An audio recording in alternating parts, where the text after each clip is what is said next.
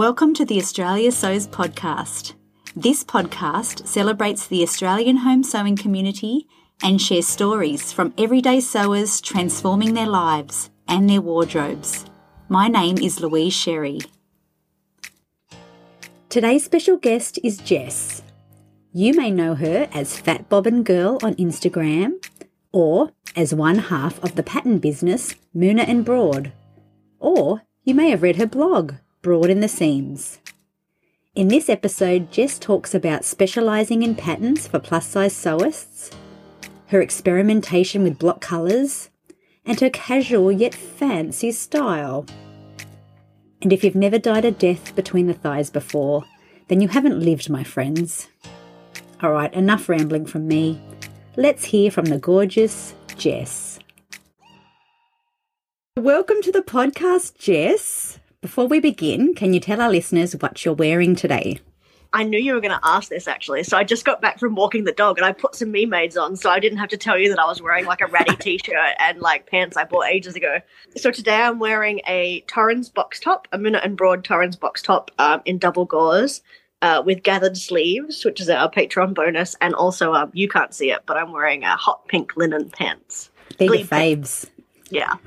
Which is out of your colour range, but you don't care. We can talk about that later.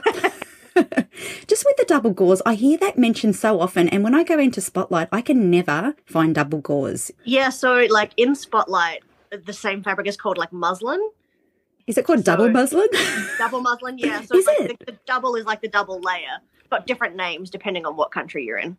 I have seen it, but it's always got little teddy bears or something on it.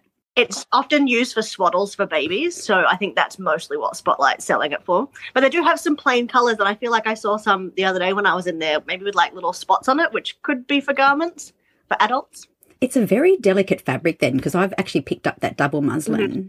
It's not see-through at all? No, it's not. I mean, I think maybe it would be in the light. It's also like real shifty, so my facing is a different kind of fabric that didn't have any stretch. And as soon as I cut it out, I put the facing on there because I've had it before where, like, by the time I've got around to sewing the bits, it's just totally warped out and I can't drag it back in. Is that where you have to stay stitch? Where they always say, stay stitch your seams? Yes, but actually sometimes the act of stay stitching stretches the seam. So just, like if you're feeding it through and it's just a single layer, actually your feed dogs can stretch that out. So sometimes I just, like, put the facing on as soon as possible just to stop anything from going wrong. Very clever. Obviously, this is a Moona and Broad pattern, which we're going to talk about very, very soon. But before we get into Moona and Broad, your Instagram name is Fat Bobbin Girl, which is a play on words from the Queen song Fat Bottomed Girl. I knew that. Are you a Queen fan, or do you just like a pun, or do you like both? Both. I think, like, sewists are all pun lovers, right? We love a good pun. So it was, yeah, I like the Queen song and also sewing related, kind of sewing adjacent Queen homage. So you're an Aussie, but you are currently living in Christchurch in New Zealand. What's the sewing scene like in New Zealand then compared to Australia? Well, I mean, interestingly, I never sewed when I lived in Australia, so I have no idea what the Australian sewing scene is like.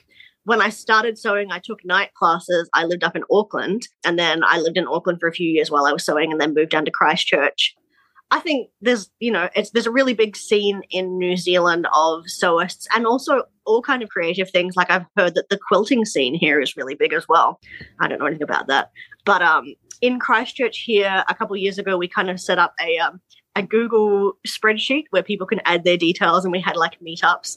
I would say we had more meetups before the pandemic happened, but certainly, yeah, there's a nice little community over here. So is Spotlight the big box store over there in New Zealand as well? Yeah, so we have Spotlights. We also have Lincraft. I'd say like all the major cities have a Spotlight, but also like one thing that's quite common in all the major cities as well is the fabric store. So that's almost the place that I go to by default rather than Spotlight. It's a great store, and I know you love merino because I've bought merino as well. I've got 3 garments out of merino, and I got that from the fabric store, and I probably would never have been able to pick it up at Spotlight. It's good to have all those different options because it gives you different things for what you want to buy. Like, I'm not crazy about the Spotlight linen, but it's good to have other options for things. So let's talk Moona and Broad. So for those who do not know, you are one half of the pattern company Moona and Broad. which started in 2019. I hope I've got that right. Do you know when it started? Yeah, You're looking at me like, was it 2019? It probably was. We're coming up on our 3rd anniversary, like maybe even this month. So Yes, that must be 2019. it was the right? end. It was like just before the pandemic. Yeah. So Muna and Broad specialises in patterns for plus-size sewers. And the other half is Leela, who is another fellow Aussie, but she lives in Canada.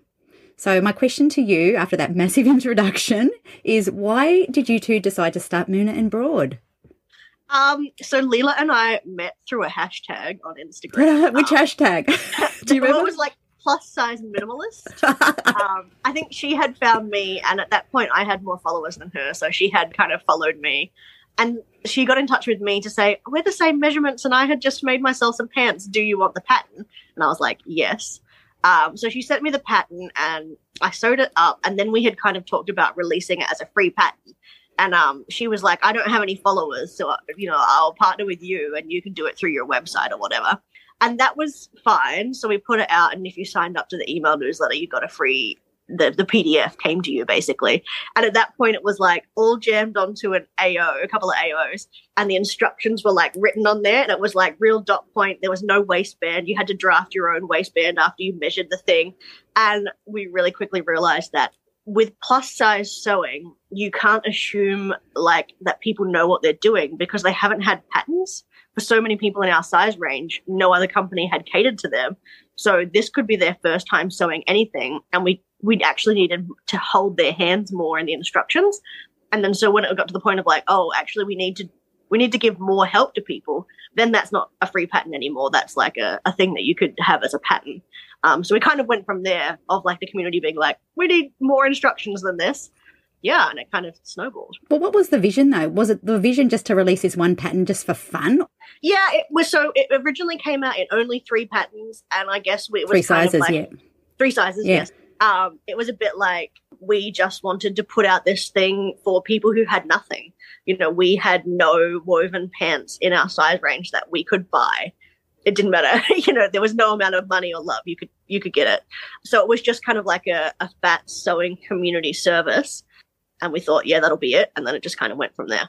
And you obviously made the pattern up yourself for your own. And how did you find it?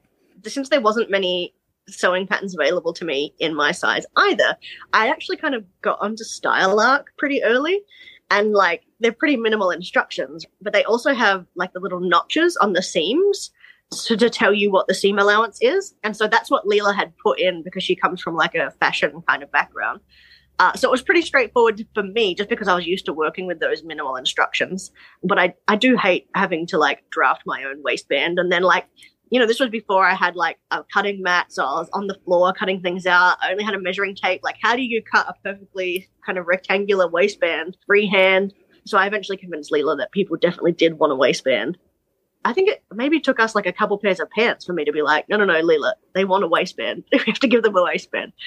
It was good. It was good. And it was kind of, I'm not going to say that they're wide leg. They're straight leg, but I am wide. So they look like a wide leg. And it was kind of it was a style of pant that I wanted and couldn't get. So it was quite like an affirming kind of pair of pants to have made. And then I basically filled my wardrobe with exactly those pants, and they're still my go-to pants. So they're the Glebe pants. It's the very, very first pattern Muna and Broad ever released. Mm-hmm. And still going strong today, and one of your faves. Yeah, one of my faves. And because they're so like beginner friendly as well, like they could be the kind of project that you make as your first thing that you sew, like skip sewing a pillowcase. You could actually just make these pants. Because there's no zipper, right? Because there's no zipper. There's the elastic. Waistband. So there's 2 views. There's one that has like a flat front and you put in, and there's one that's elastic all round. So it's really straightforward because of the waistband being quite open. There's no real fitting issues. We wouldn't recommend grading necessarily because you still have to get your hips through them. So you let the elastic do the work of fitting that to your waist. Yeah, so there's still a really popular pattern, along with our Torrance box top, which was the second thing that we released, which kind of ended up coming out before the Gleaves as a paid pattern. Very convoluted. Wow.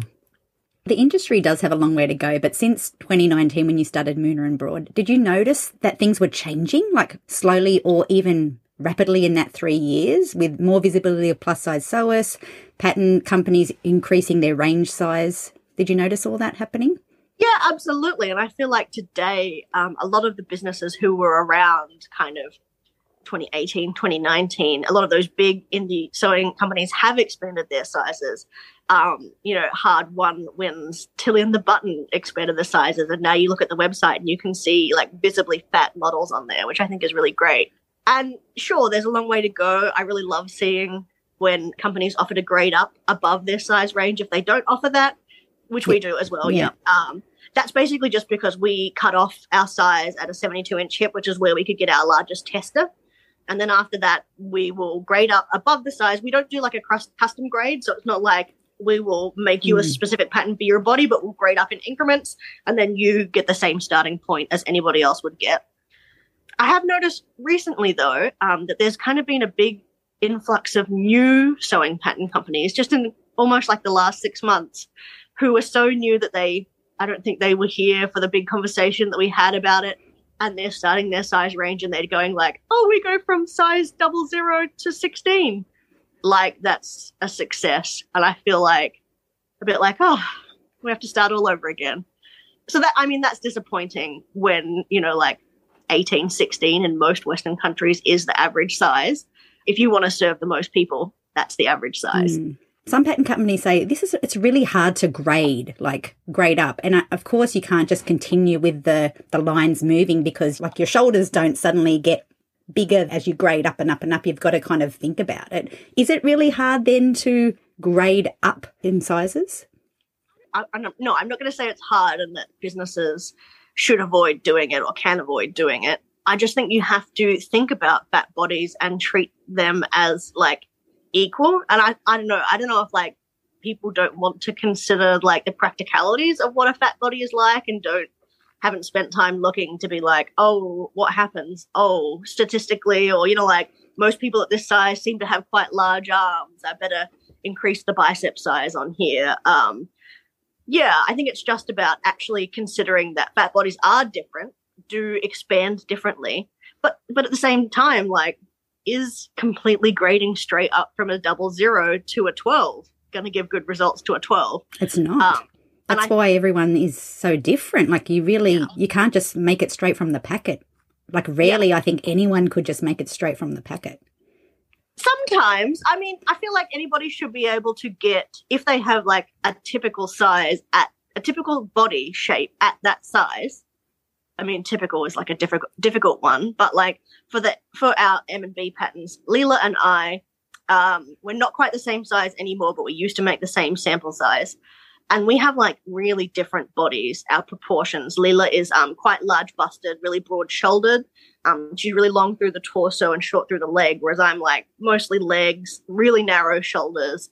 And when we make our garments to put up onto the website, we don't make any adjustments other than like length. So we're not doing like full bust adjustments or shoulder adjustments or narrow, like, no, what you're seeing on the website is exactly what is coming out of the packet. And I feel like if designers are doing their work, doing their job, they're giving you something that will work for a broad range of people at that size. I don't know. I guess I've got skin in the game now since I have a pattern company, so that makes it difficult to say. But it's awesome. It really is. It's great to see just the inclusivity now of different sizes. Like even myself, if I pick up a Vogue pattern or a New Look or whatever, or even a independent pattern, I'm never the one size. I always go over 3 columns. And so then I have to figure out now, well, which one am I going to go with, or do I start grading? Because I don't know what's going to fit. And is there a lot of ease in this? Like you really don't know. It can be a little bit of a lucky dip. Yeah, absolutely. And I feel like, some companies are still doing that thing where they force you to buy like one size. And I don't know who that works for, because I'm pretty sure that doesn't work for straight size people or plus size people. So I've heard you refer to Leela as the back end of Moona and Broad and you as the front end. So what does that mean? Suppose if Leela and I had actually met each other and worked together in real life, and we had a little shop that we were working from, I would be the person at the front desk welcoming you into the store, and she would be at the back there doing the serious work. Your work serious. You're welcoming people into this shop. That's true. She's doing the pattern making side of stuff. So I am a really new sewist. I have like no skills in pattern making, so people will be thrilled to find out that I am not involved in that side of things. So Leela has a background in design, studied pattern design, and so she does all the kind of like pattern drafting, grading, all those kind of tough things. And I'm the person on the front doing the website, the social media, answering the emails, running the Patreon, writing the Patreon post, that kind of thing. So you're the first impression. Like you said, if you came into that store, you'd be like, hi, welcome to our shop. And then Leela's out the back just like cutting things and sketching. Does she sketch? Does she sketch? I wish I had some of her sketches to show you. Sometimes, kind of. We trade a lot of like pictures via Instagram message, and we have a little Pinterest board that we share. Yeah, we're not big sketchers. Have you ever thought then you'd like to get more into the pattern design with her, or do you already do that? So we both decide on the designs together. We'll talk about like what we want, and I'll describe things to her. I think I'm getting better at describing stuff in like pattern things instead of just like feelings. But no, she has a huge knowledge that comes from years and years of experience, and also then her like biomechanics background. And so like the more I learn about what her process is, the more I'm like, I should absolutely not be dabbling in that. And for the most part, like this week, I was like, oh, Leela, I would like this. And I described to her what it was. And I was like, it would be really easy. And I'll sew up all the samples. So I use bribery to get what I want. I love it. Sounds like you've got a really, really good relationship. Even though you've never met each other. I can't believe that. Never. Yeah, so we've never met in real life. I suppose we probably would have by now if there hadn't been a pandemic. True. But we're both like quite laid back Australians, and I think that kind of that works well together, even through different time zones where like lots of the times like I'm leaving a note in a document for her and she's seeing it and we're not like talking face to face about it at all. So are there plans then, now that, I mean, we can't use that excuse anymore that the planes aren't flying, so that's true. There's no immediate plans. No, I'm not traveling. I'm like COVID shy. I have asthma, so I'm still like kind of in peak hermit mode at the moment. But at some point in the future, I suppose it would be absolutely mad not to meet. And then you'll find out that she's actually not a real person and she's... I'm catfished. You're being catfished with patterns. Yeah. And ironic, like, I think she's much more of an extrovert than I am. I'm like an introvert who gets away with it because I'm on the internet. So that would be, like if I went to Canada to visit her and then I'd be like, I need 10 hours of alone time a day. Yeah. Yeah, I love it. Just before we move on to other things, so Moona and Broad, so you recently you expanded down the pattern range. You went down to a 40-inch bust and a 41.4-inch hip. You actually expanded down to me. So why did you decide to expand down? We got a lot of inquiries from people who were below our size range, but who kind of identified with what we said we were accommodating for. So there may be folks who are curvy, do have like a full belly, do have a full butt, all these kind of things, but aren't necessarily being catered. That shape isn't necessarily being catered to when they're at the top end of straight size pattern ranges. Basically, and also there's lots of people who are that size who sew, so we wanted to get them involved. It's really hard to get the word out there about the small sizes though, because we try so hard to center large fat sewists. And like, I don't really want to fill our Instagram account full of really small people to the detriment of the larger sewists. So I think like often people who are your size are like, oh, what do you mean you do our size? Yeah, you're included too. Wow. And there's 28 patterns now. So are they all now that size? Or hang on, what? There's more? It's 29 now. Did you just release another one? Yeah, we released a pattern last Saturday. Can you explain the pattern, please? So it was the Melba dress. A dress. Jess hates dresses. Well, no, yeah. I shouldn't say that. Well, I'm kind of, now that we have chub rub shorts, because that was always my thing of like, why would I wear a dress when I could wear pants and that would stop my thighs from touching? And I hated all chub rub shorts that were all synthetic and made me sweaty. Now I made Leela design me some chub rub shorts and I have them in bamboo and there's kind of no excuses. So I'm like, tentatively entering the water again of dresses to see how that sits for me. But like worst case scenario, those dresses are just really long tops that I wear over the top of glebe pants.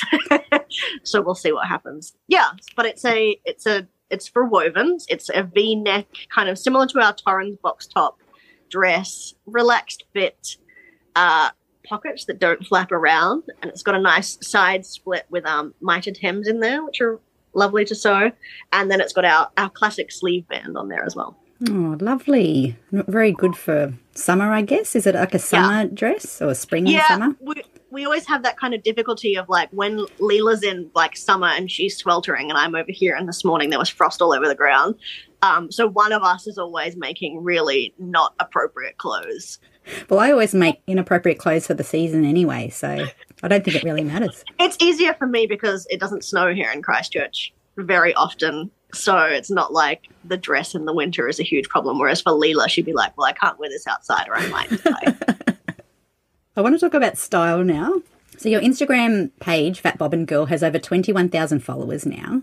Whether it was your intention or not, you're now considered a style guru in the sewing community. I know you're laughing about this because you're like, I'm an introvert. I'm not a style guru. But the way you pair block colours with block colours, people love that. So how do you feel about being seen as this fashionista? Yeah, surprised. Awkward? Awkward. Yeah, all of the above. Yeah. I suppose it's nice. It's nice. And I think I kind of started taking pictures as a way of paying back service to fat sewers who had shared photos from before I did, whose stuff I looked at and was like, oh, I could wear that. That's really interesting. I had never thought about that. And so I guess it started as that and then kind of spiraled from there. You sacrificed yourself for the sake of others. Yeah, I hate taking photos of myself. I don't want to be known on any level. Here I am. I mean, I hope it's useful for people. I don't know, anyone who sees me on the day-to-day probably does not consider me to be a style icon. Riding on your bike. Yep. Go to the supermarket, So you once described your style as casual, but a bit fancy. And I get that, actually, when I see your photos. But what do you mean by that?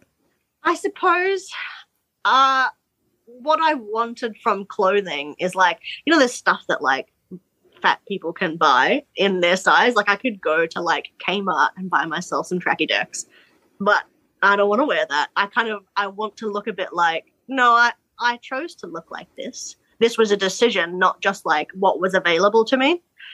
And while I haven't quite dealt with that and got back into like wearing some cool track pants I've made for myself, I think I feel most comfortable in that kind of like elevated but not overdressed spot that looks purposeful.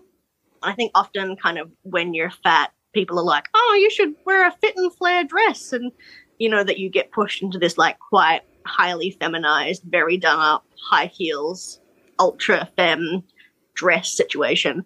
I didn't want that either. So I don't know. I feel like I've been trying to hit this middle ground of something that looks like, oh yeah, it's fine that she's just out for a normal day in a cafe, but also that I feel a little bit like, no, this was purposeful and I feel comfortable and presentable.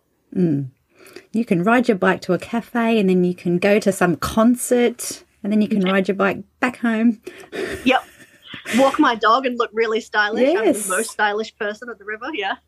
I know that feeling. When I go to soccer, I just don't want to wear black and I don't want to wear workout gear or tracky dacks. I want to wear a dress because that's what I pretty much wear all the time. So I'm obviously the one that stands out the most at the soccer game, but I don't want to be what everyone else is doing. Yeah, just the feeling of dressing down so that you fit in. I just think oh, what a sad way to live your life. Plus you make all these clothes, you want to wear them, right?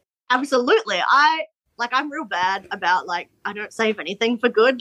If I've made it, it's all equal. And so I was going to wear a different top than you this morning and I put it on and I was like, oh, food stains. Great. I guess I'm putting a different top on. Because they all get worn for just day-to-day things. And even at home, do you just wear clothes because you can? Yeah.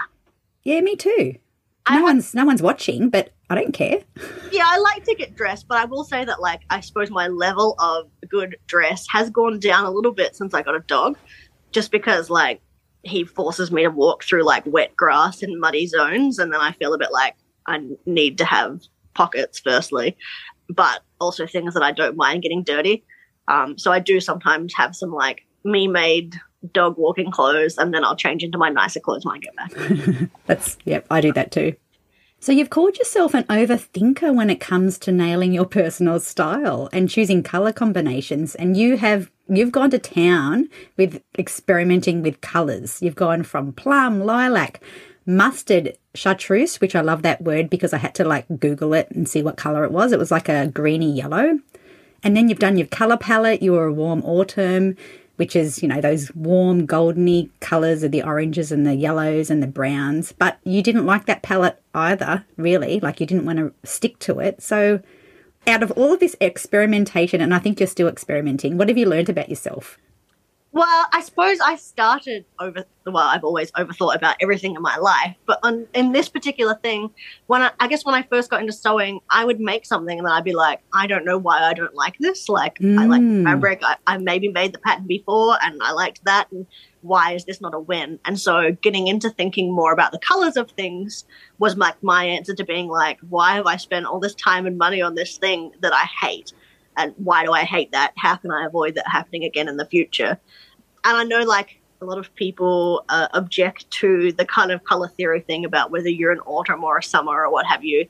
But I just think that's like a further extension of color theory and like pairing colors together.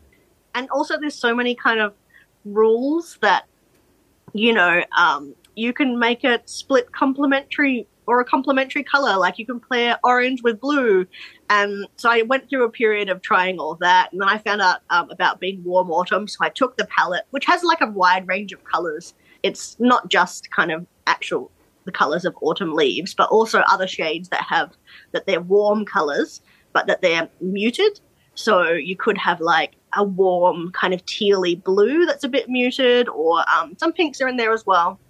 And it's kind of the thing of like, I probably would look better in cream than a harsh white.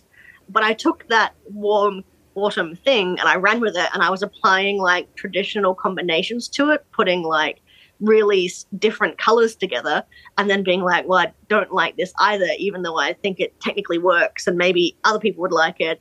And other people say they like it on me, and I was still like unhappy with the combinations. That's the confusing part, isn't it? When people go, oh, that looks wonderful on you, Jess, amazing. And you're like, but I hate it. Yeah, and I think like lots of times on Instagram, people respond to a thing that you're wearing with their own thoughts, and that's about them. It's not about you necessarily. Like they might be like, insightful.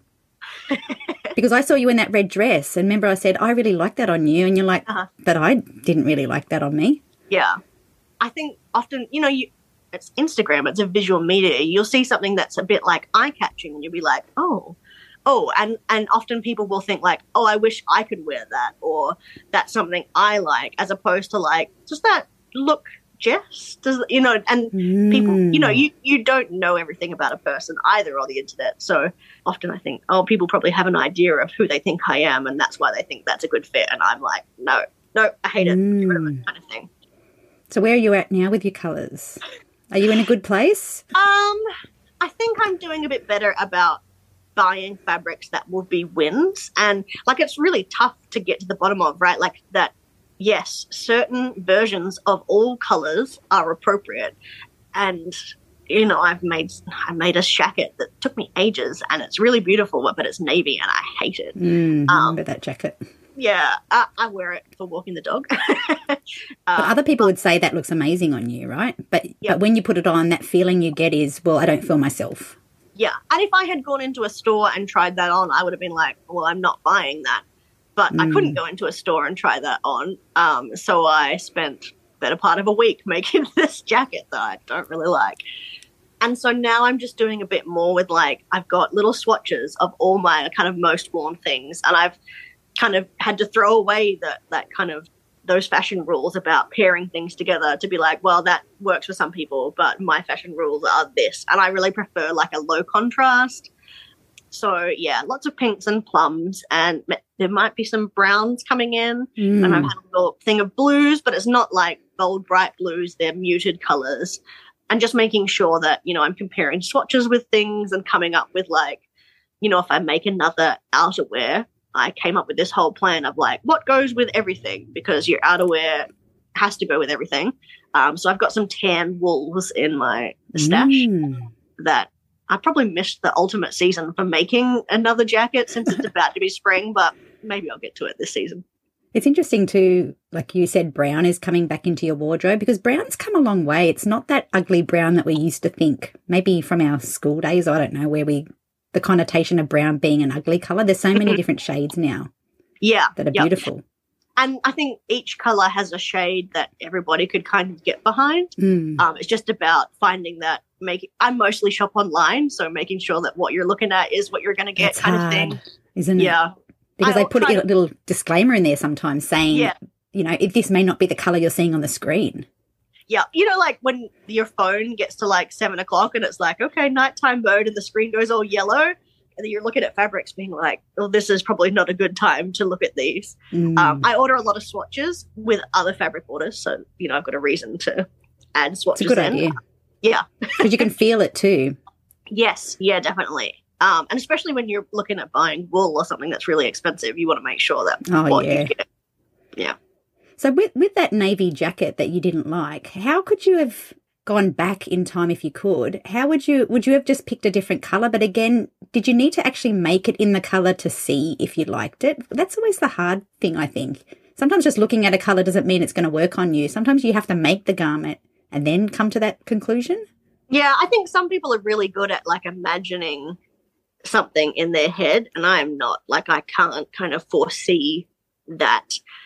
Ironically, the fabric for that was a double-faced wool coating, and the inside is a lovely kind of grey check. And I should have used that side because it's quite muted, really soft. I just didn't because I was like, well, I really don't want to pattern match that, which I did not. Yeah, I suppose having made it, I could have made other things in navy that took less time and been like, oh, I'm not really into those, and that would have been a better outcome. But I think there is a certain amount of, especially when you're plus size and you can't go into stores, this kind of like excess making to find out what you're into. And I don't feel guilty about that kind of extra consumption because it's society's fault that I can't go into a store. And if only that was a reversible jacket. Yeah. Then you would have had that check on the outside. Totally unpattern matched. So us would be like, oh my God, what has she done? So you made a boiled wool Belmore coat. That's a Moona and Broad pattern. And that was in pink. Mm-hmm. So, and compared to that navy coat, like this is one of your workhorse jackets. So was that unintentional, making that jacket in that colour and then realising it actually worked? Yeah. So a friend of mine who's also a sewist, she was doing a concert. And this was kind of here in New Zealand after we came out of one lockdown and we could go back to things because there was a while where there was like nothing in the community. So life kind of returned to normal. And I was like, I'm going to make a whole new outfit for this concert because I haven't gone anywhere in ages. And I planned a little kind of thing. And I was like, oh, I'll make some kind of outer with this pink, which I've had in my stash for ages, that boiled wool. I was going to make a dress with it, like a really kind of oversized dress. And I was like, Jess, you will not like that. Make something else with it. So I made this whole outfit on a whim, and it ended up being like this pink that went with everything in my wardrobe.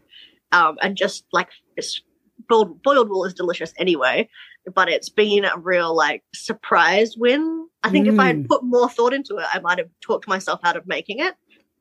So does that match your pants? You know, the pink pants that you have, is it a different colour pink? Yeah, so the Belmore jacket is a bit more like dusky, kind of musk stick pink, whereas most of my pink pants are like very bright. Hot pink? Hot pink, yeah. Your followers on Instagram often take an interest in you more than just the clothes that you wear. For example, they notice when you've had a haircut. They notice when you're wearing lipstick. And they definitely notice your shoes. So what do you think about all of that? Is that just part of the fashionista, Jess? Oh, that's just me as a deeply stylish individual. I suppose varying levels of awkward, and I'm like, but I mean, I do have some nice shoes. I have a couple pairs of Sevilla Smith shoes, and they're like quite interesting shapes, and they're leather, and I feel like they look quite nice while being flat. So if I don't tag them, people will be like, oh, what are these shoes? So now I generally just put in there what they are. And they still tag you anyway and say, what are these shoes? And you're like, yeah, it's in the caption. In the caption, yeah. And I'm like, that's probably passive aggressive. I'll just tag that shoe company again. Oh, I love it. You once said you hate the word flattering because body shape shouldn't dictate the clothes that you wear, and I definitely agree. Did it take a long time then to ditch those rules around what you should and shouldn't wear for your body shape? I think the kind of realization or having like this feeling of like when someone says, oh, that's really flattering, that feels yuck. It doesn't feel like a compliment. It feels like a backhanded compliment. It strikes poorly. And I think it strikes poorly no matter what your size is. And I just like people to stop using it. But I think often some of those like size rule things are so ingrained that you maybe don't even recognize them as being like fat phobic at their base. Even, you know, like those ones of like, oh, if you've got voluminous pants, you should wear something fitted on top. Fat phobia. You know, all these kind of things that we've kind of ingrained as like, oh, this is fashion rules, actually have a basis in basically body shaming yourself into showing how small you are or what have you.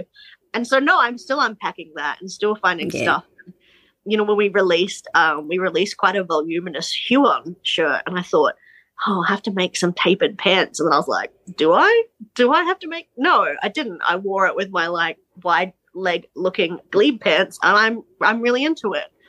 So yeah, no, I'm still dismantling all of those kind of thoughts. And again, it's how you feel when you put it on, isn't it? Like if you didn't feel good wearing baggy upon baggy, then maybe you would try something else, but you actually liked it. You felt good. I would also caveat that with like often I'm in the Curvy Sewing Collective on Facebook and you get people coming in being like, this is way too oversized. How do I size it down?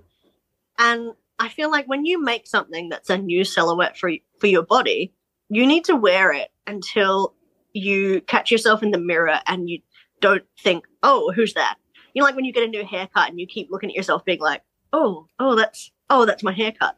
Until you get past that point where that is like, oh, yeah, that's just me. I don't think you can judge like a new silhouette because all you're seeing up until that point is just like, that's new.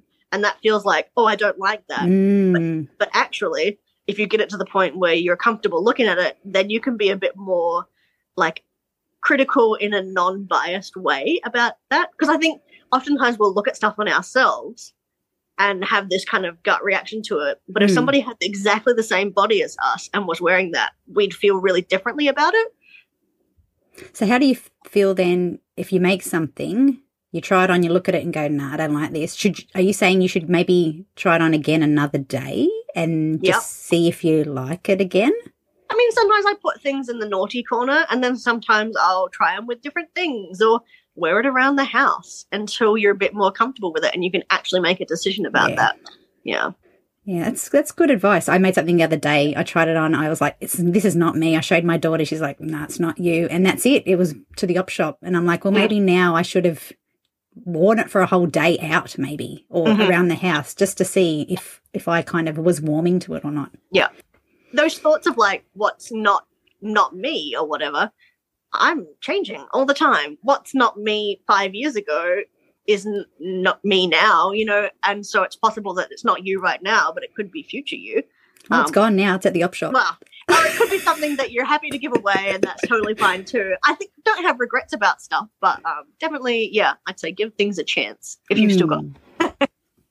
So you love sewing with natural fibres.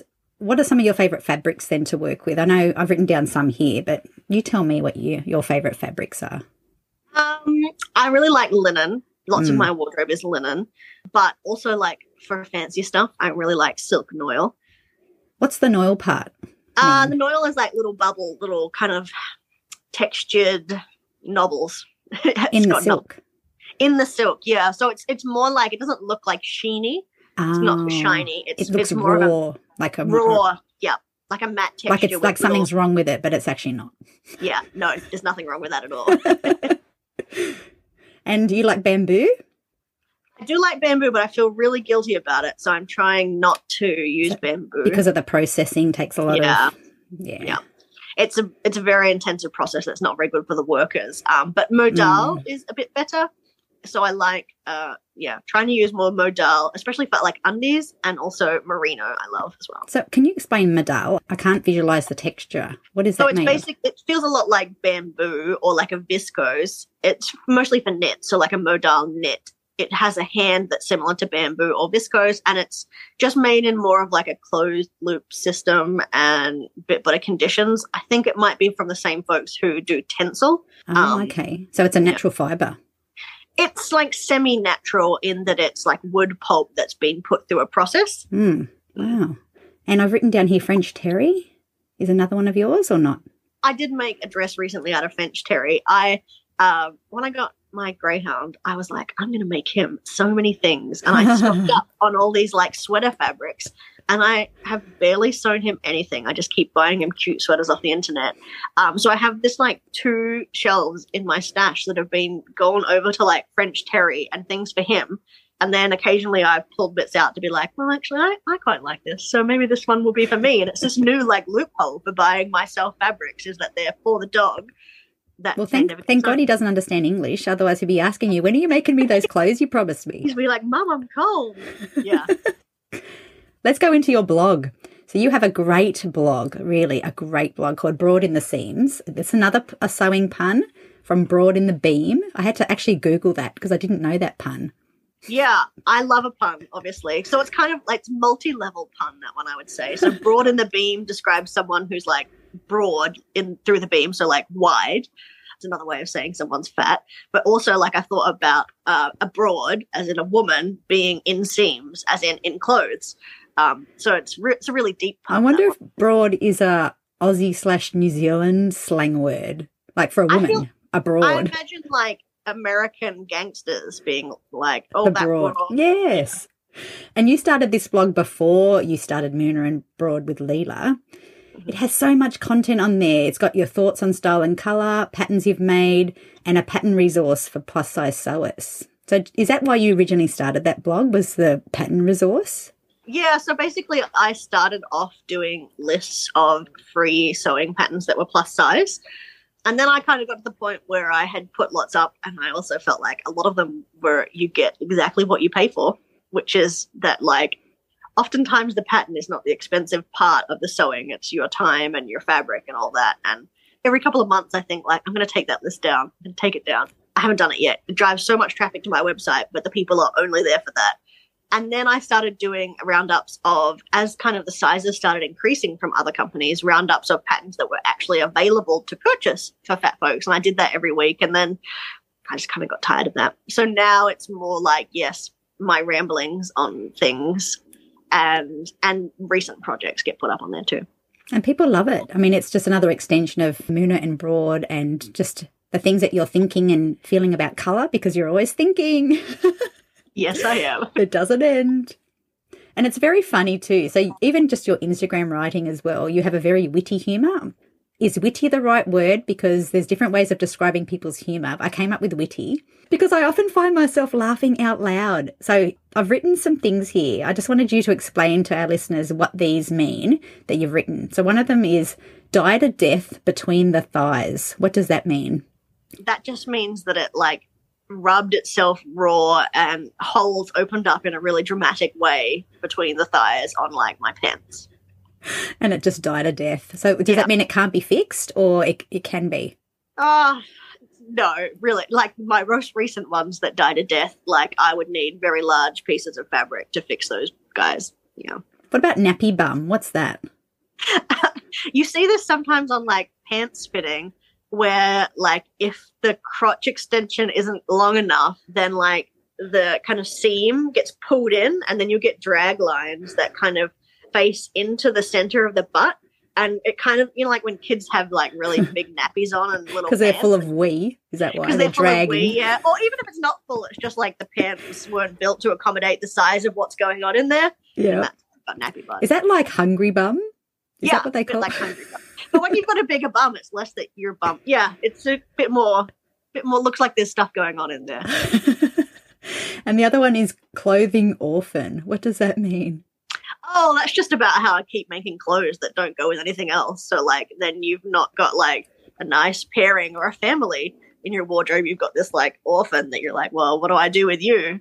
Or, you know, like, I've made this thing and it doesn't go with anything. Do I start a whole second wardrobe of things that do go with this? Or do I just be like, well, we'll just give that away? A lot of your clothes are block colours, aren't they? You're not really into patterns. I'm like super Stripes you like? I like stripes. When I see fabrics, I like lots of pattern stuff. I look at it and I'm like, oh yeah. But when I've made pattern stuff in the past, it's just like you've added in all these extra dimensions. So if you don't like it, then what was it? Was it the color? Was it the pattern? Was it the combination of things? Was it the size of the, like you've just added in all these extra things that could go terribly wrong. Was it the price? That was $5 a meter. I do like a bargain. Yeah, I just find that it just adds in all these extra things for me to think about. And I guess I feel like I have enough like color in my outfits. You know, like if I'm wearing 3 pieces, I'm wearing, you know, it's a feast for the eyes already. You would definitely have to think more, wouldn't you, combining a patterned top or something with a plain pair of pants. Yeah. And then if you get into like the color, the kind of season, the color season side of that, all of your different color seasons comes with different kind of pattern things. So like my pattern should be like the rest of my colors, muted, low contrast. And then the patterns that I'm really into are like high contrast things that like are the opposite of my color season. Oh gosh. And I could buy them. Like that wouldn't stop me from buying them. But I know that if I made them, I'd feel like, oh yeah, there's that dress and Jess is in it, as opposed to like me wearing that dress. That dress will be wearing me. Photos. I want to talk to you about photos now.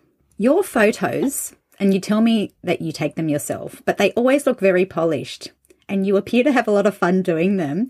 I know for myself, I put on music to try and make myself look like ha ha ha laughing and glamorous, but your party trick is to just laugh at nothing. Is that right? Yeah. So I don't know if you notice of like all my photos, I'm facing this way because I feel like my hair looks nicest in this direction rather than that side. And then I'll go through this whole like pose of like, smiling, laughing, mouth open kind of thing. And those inevitably end up being the photos that I choose. But in silence, right? Absolutely in silence, yeah. And it's much better if I take my own photos, because when I was getting people to help me, I couldn't help but try to chat to them the whole time. And then all my photos were my mouth in various stages of chatting or me looking really uncomfortable. So it's much better for me to do it on my own and that I'm not uncomfortable or like fighting the urge to chat to someone.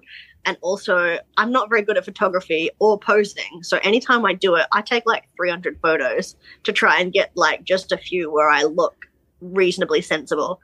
Yeah. Do you do them then at a certain time of the day? Because the lighting is so important. And if it's like raining or, if there's some cloud coverage, it can really affect the final result of that photo. So how do you do it?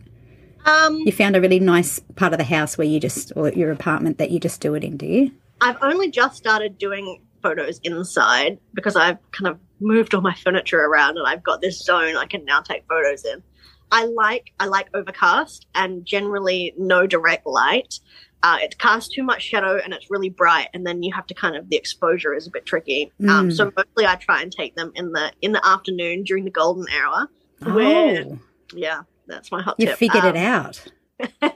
I have recently done quite a few photo shoots in here where I've tried to take them in the morning or like around noon, and I've just had to they've all been rubbish. And then I come back and I take them again at 4:30 and they're much better. So I just really need to stop trying to take them outside of my, afternoon time. Or sometimes in the early morning before the sun gets too intense. I'm just not a good enough photographer to kind of fix the really bright light. I bought I dropped my old camera in the wind. It just blew over because I hadn't put the tripod properly. Oh, no. So I bought a new camera with a nice lens on it, and it should take very nice photos. So. And I know you experimented with taking photos outside, like you said, but the issue there is that there's people out there, right? Mm-hmm. And they will look at you and think, what the hell is she doing? I found I was people would walk past and they'd give me a quizzical look and I'd be like, I sew my own clothes. I'd have to justify why I was there. Yeah. Certainly I've avoided that now by taking my photos inside. Nobody asks me what's doing, but I feel like my dog does judge me. He's like, oh, this again. Okay.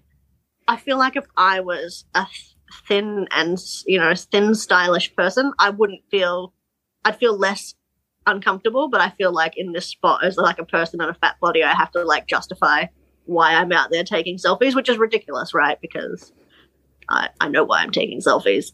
Yeah, it's kind of I haven't come to a solution of it. I still feel a bit uncomfortable in public, but like I also feel uncomfortable getting recognized at the supermarket, which I guess comes with the territory at this point.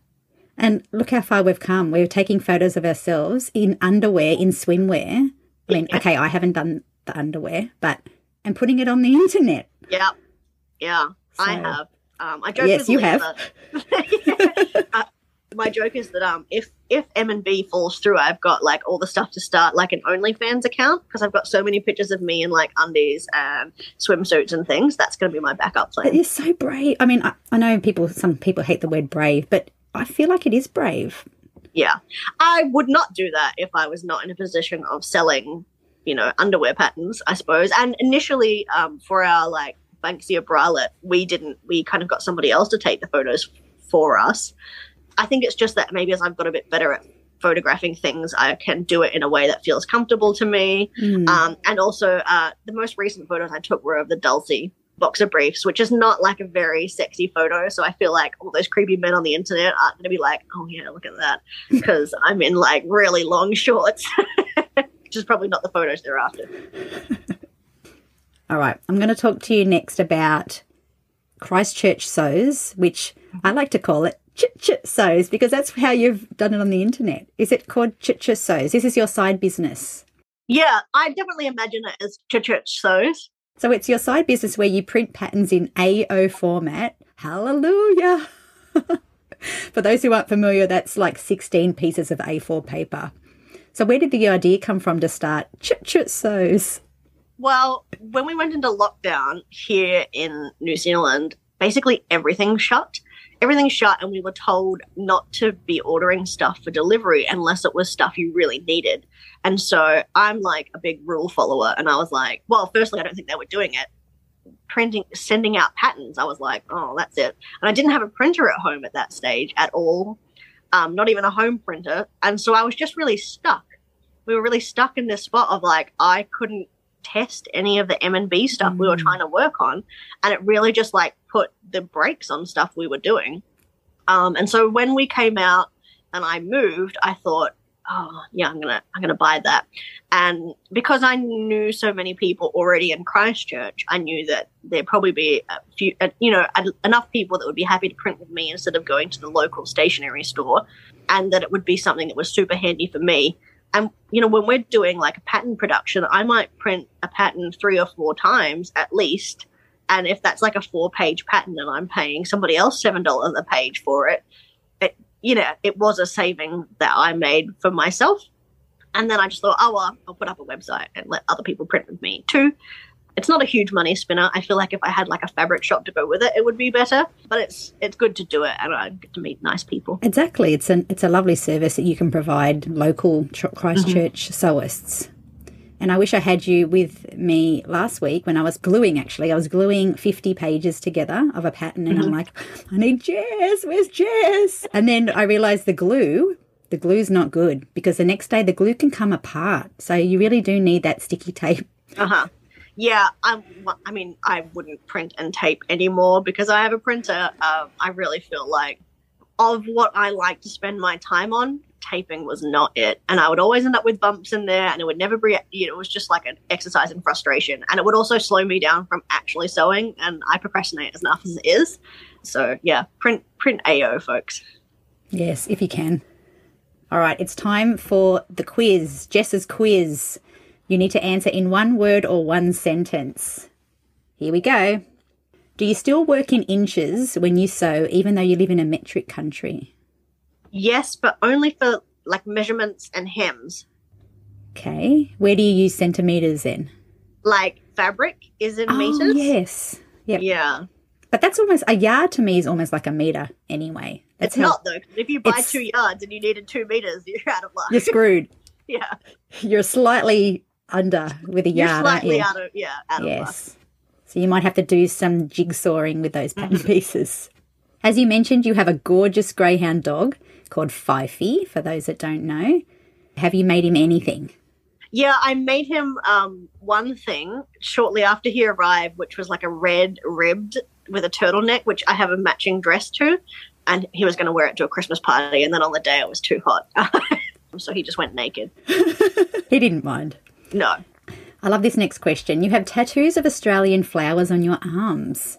Now, being Australian myself, I thought I saw on there kangaroo paw, wattle and bottle brush. Mm-hmm. Yes. Did I get them all? So I have like one bunch that has those in there. I also have a eucalyptus. Oh, lovely. And a sturt desert pea. Wow. And then I've got some New Zealand flowers and also some from California. So my question to you is, while you love flowers, why don't you like wearing floral prints? I do wear floral prints all the time on my arms. You said you are not really a dress person, but is there any particular dress pattern you do like to wear? Not including the one you just released. Oh, yeah. See, every new release is my new favourite. Probably the Wakery dress, which is like our button-up shirt dress with a drop shoulder. Mostly because, like, yes, it's a dress, but also it makes a really good duster. And so that's how I've worn it, as, like, this really, like, layered linen combo with, like, oversized things. Did you say duster? Yeah. What's that? Like a duster jacket. So like a kind of, I don't know, like a vintage painter would wear. So like long sleeve, buttoned up shirt that goes quite long. So it's a duster jacket, is it? Like, is that what they call it? I'm going to have to Google that. Your colourful wardrobe is often accompanied by a colourful pair of sneakers. So where do you find these gems? Are they on the internet? All my sneakers, I have like little Trade Me is like the New Zealand version of like Gumtree. So I have searches set up in my size to find sneakers that are like secondhand. So I like Onitsuka Tigers and that Asics kind of sneakers. I'm not like a huge sneakerhead or anything, but to find some cool coloured sneakers, that's what I do. So as you said, you've never met Leela in person and there are no plans to meet Leela in person. That question's just out the door now, because my question was, did you have the chance to meet her yet? And you haven't. No, I mean, there's no plans. Like, I think we can safely say at some point we will meet, but there's no immediate plans. We had kind of talked about, like, meeting in the middle, like in Japan, or she might come over at some point to visit her family in Australia, and then doing a little side trip to New Zealand. Maybe one of you have to get married, or... She's already married and I'm single, so she might be waiting a while. She did tell me she would sew me pants for my wedding. I told her I wanted some, like, creamy white, like, woolen pleated pants to get married in. So she's already said yes to that. I just need to find the person to marry. And I believe, too, she sends you gifts. Like, sometimes you'll just get gifts in the mail. So she sent me, she had a few shirts that she didn't want anymore, and so she sent me some shirts, and then in there was like all these other goodies, including like some Canadian maple leaf shaped maple syrup candy, which was delicious. Yeah, she can keep sending those to me anytime. I initially thought they were soap, and I was like, I'm just going to taste it just in case it's not soap. It was not. Well, that is it for all my questions. We are bang on time. Thank you so much for coming on the podcast and bringing so much inspiration to our own wardrobes. Well, thank you for having me. Thank you for listening to the Australia Sews podcast. If you know someone from Australia who would be great to have on the show, email australiasewspodcast@gmail.com or send me a message on Instagram at australiasews_podcast. You are more than welcome to nominate yourself. You can also find me on Instagram at make_thrift_sew. Now, back to sewing.